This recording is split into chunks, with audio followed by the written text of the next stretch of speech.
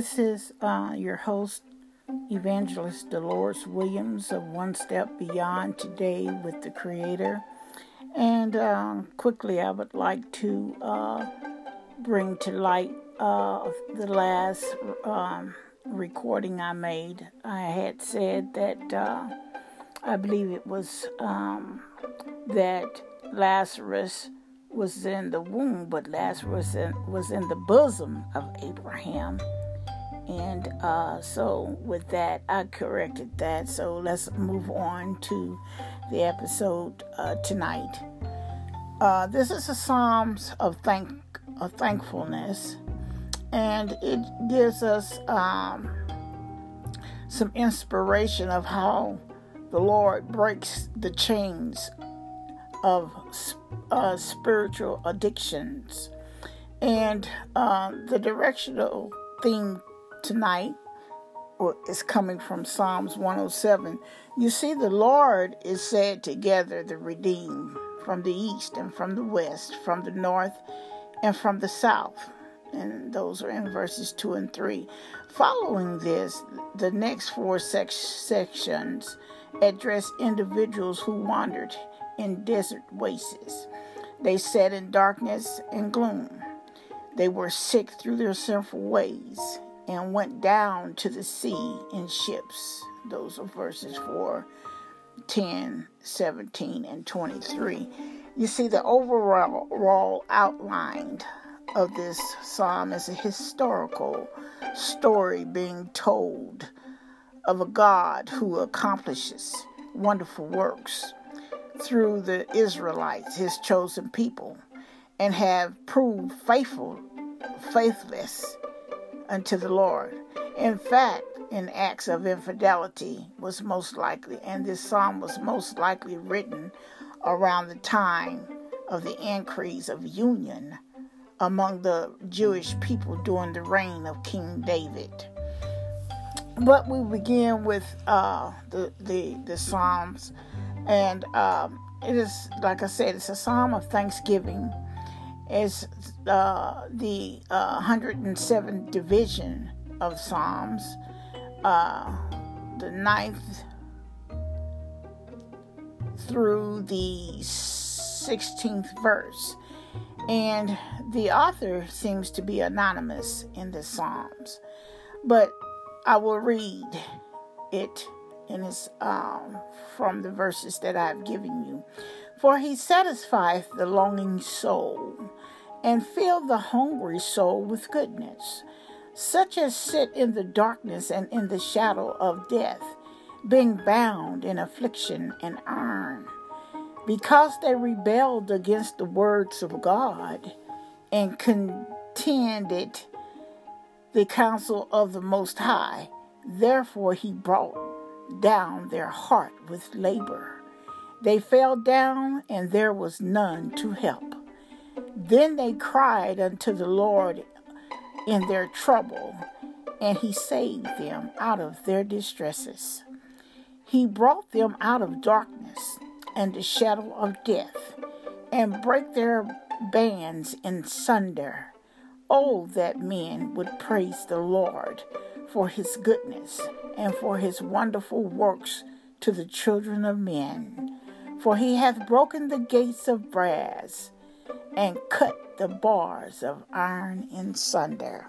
That, my friends, is a good thing to know tonight in the world that we're living in, that God is always there. Even though this was to his chosen people, these psalms can be driven in a modern day vehicle and be used in our modern day life. You see, that Bible is it's a reflection, it's a reflecting mirror of how we can go to the Lord with any addiction, and we will see the law of action, the law of promise of God. You see, as we have read different Psalms, I'm sure, we have visited real life moments through the lives and events of the roles of those who depended solely upon the mercy and the grace of the Almighty. In previous articles, we see the power of intervention by God to act, was, and yet is. You see, an action en route to, we always see in the Word of God that the Almighty Sovereign Father, when He's answering and when He's hoovering over His people, He is always reflected in an action en route to, a release of, a deliverance from, and an act of supremacy by the people who are obeying Him. You see, when God moves, heaven moves. It's the Trinity. The Trinity moves. We have not one power that is working for us, but we have the Trinity, the Father, the Son, and the Holy Spirit. And there is nothing in the earth, there is nothing in the spiritual realm that can stop Him. You see, we must realize what we have when we have have been given the passport to enter boldly to the throne, but we must enter humbly through the throne. You see, every person, place, or thing that is acting in a conflicting opposition against an almighty sovereign order or law or rule, this they can look to have an encounter. And see, God will, He doesn't force Himself on anyone. There's the word again, choice. And choice brings consequence. But today, in this world that we're living, we all fall short. It is a growing process to becoming the children of God. And being in a place of obedience, it makes the mortal qualifies who has been set aside to edify the announcement that God is giving us. The announcement could be the purpose of which we are born. That someone better, bigger, stronger, and wiser. And if we obey to that point of receiving an inheritance of the kingdom of heaven, that is Jesus. We have Jesus. To some, He's bread on the table. To others, He's a light bill or a utility bill being paid. And to some, He's the one that comes into the IC unit in the hospital with such wonderful bed manners. And He's a healer. He's everything to us. And we must learn how to give thanks to the chain breaker. He's a spiritual Iron Man. And he can raise the dead. He can deliver. He's a fire insurer. And He's a life regulator and much more. You see, here we find Him acting in an act of intervening in Isaiah 54:11 in the King James version, 21st century version. What I read to you came from the King James version. Isaiah 55:11 reads, "So shall my word be that goeth forth out of my mouth. It shall not return unto me void, but it shall accomplish that which I please, and it shall prosper in the thing whereto I sent it." What exactly does that mean? Simply, that God is never an injured party. He is never a victim of an ensnaring trap. He is never a victim of a lay ambush of surprise or His will. You see, His self in Himself, of Himself, is always there, and His will will be, meaning he is uncontainable. He is freedom. And his spoken words are always creating, living, accomplishing, and ever fulfilling and obeying until it is complete and well done. I'd like to ask you a question tonight. How are we doing in the well done department? Think about that. How are we doing in the department of obedience? You see, a lot of times mortals can tie the Lord's hand behind his back spiritually. That's meaning that he wants to act for us, but we just can't live any kind of way, and expect the Lord to act for us. I mean, to act for us like he did for the people in the Ancient of Days. That's what I get every time that I get a light bulb revelation. You see, this is a real opportunity with Spotify. It's a real deal. It's a real thing. You're hearing from those hearts, and what comes from the heart reaches the heart. And that is the thing that we should focus on. We're living in a time when he's calling us to quickly come. The intervener of all our complications, of all the things that we're facing. Let us go to the throne and calls our Father, the Son, and the Holy Spirit. How can we lose with the Trinity, three powers? And Satan, he wants to make us think that he's got all power, but he doesn't. He's only an agent of the Lord. He's an agent of the Lord, and he owns nothing. He don't even own hell. Hell was created for him and the fallen angels, and the Lord gave him an eternal home. And pretty soon, like I say, he's going to be arrested. But let's get back to the point here. Isaiah 40:22. Listen to what it says. It is he who sits above the circle of the earth, and its inhabitants are like grasshoppers, who stretch out the heavens like a curtain and spreads them like a tent to dwell in. This is the power of our Heavenly Father. This is the power. And then he's an able iron cutter. He cuts iron with his words. Jesus is the freedom walker who holds the keys to all doors of our universe and heaven and eternity. Wow. Amen. You see, then we look at him as an intersection of discipline.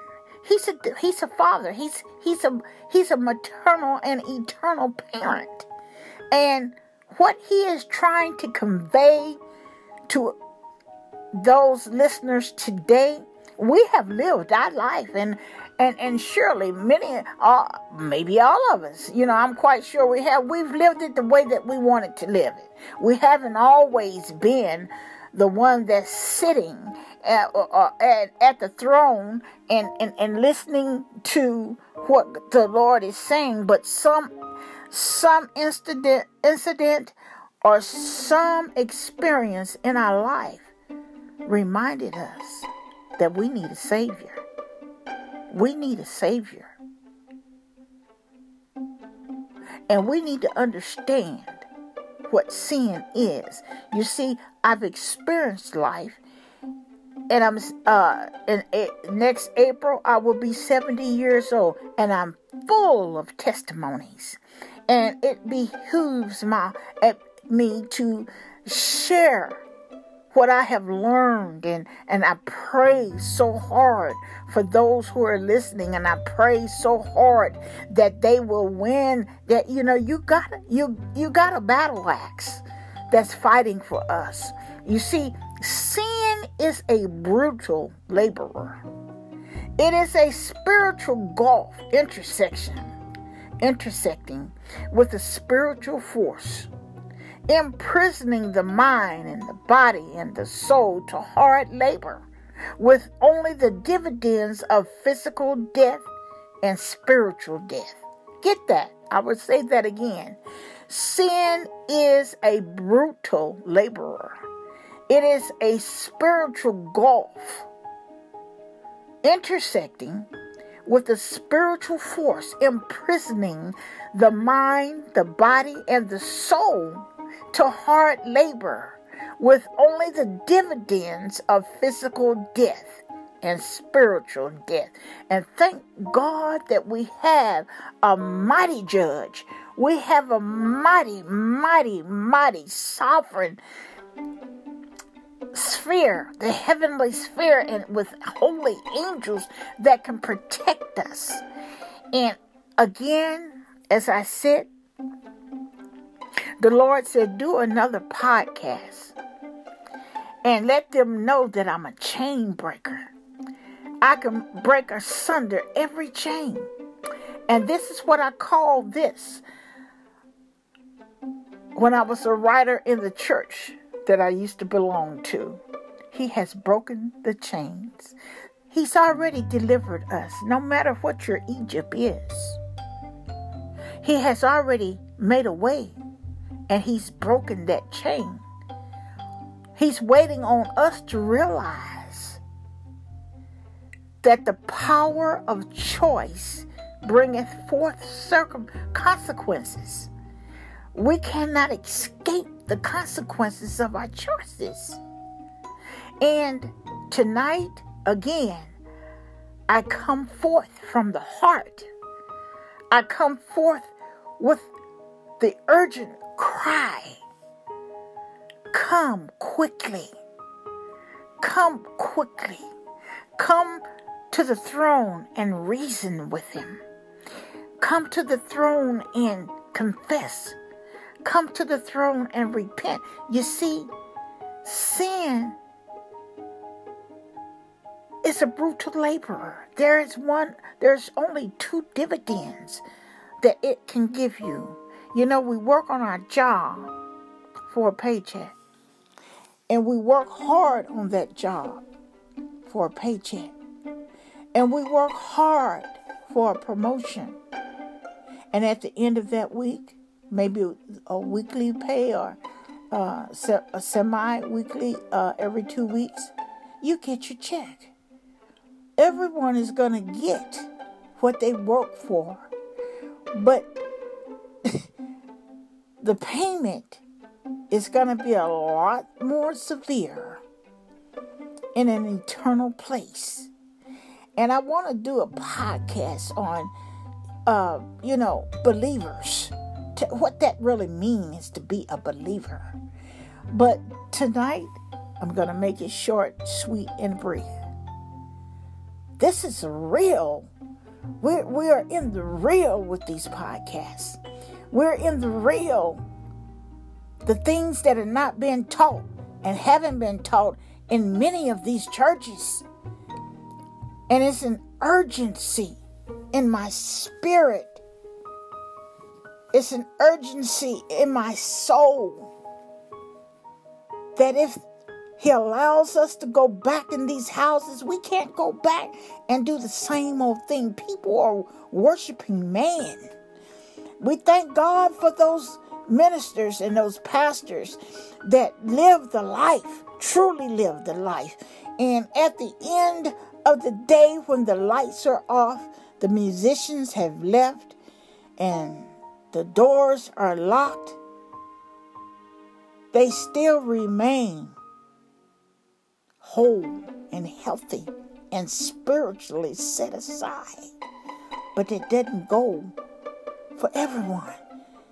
We have seen in the world of mega churches, those that were over mega churches and some of the things that they were doing in the church, and would get up each Sunday morning like a man of God.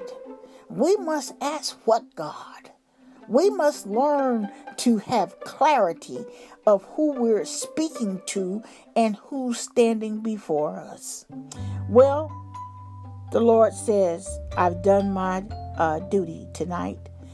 I pray for you all, and I ask that you all, I may make errors, but I'm real. I'm real because I take this to heart. It is a heart and soul thing with me. I'm serious about souls. And I pray that those that are listening to the podcast, that you're getting something out of it, and that, the blessings will fall upon your house, and the holy angels will sit up on your roof, protecting you, protecting the vehicle that you drive each day to work, and being able to give you a mind to hear him, that he speaks to you, that you listen to him, and you become acquainted with his sweet, soft voice. And with that, I'll say good night. May God bless you. May he keep you. May you come up under the protective wing, protection and of the refuge that he offers up under his wings. Kiss someone, call someone, and don't forget to hug your children. Until we meet again, in Jesus' name, amen.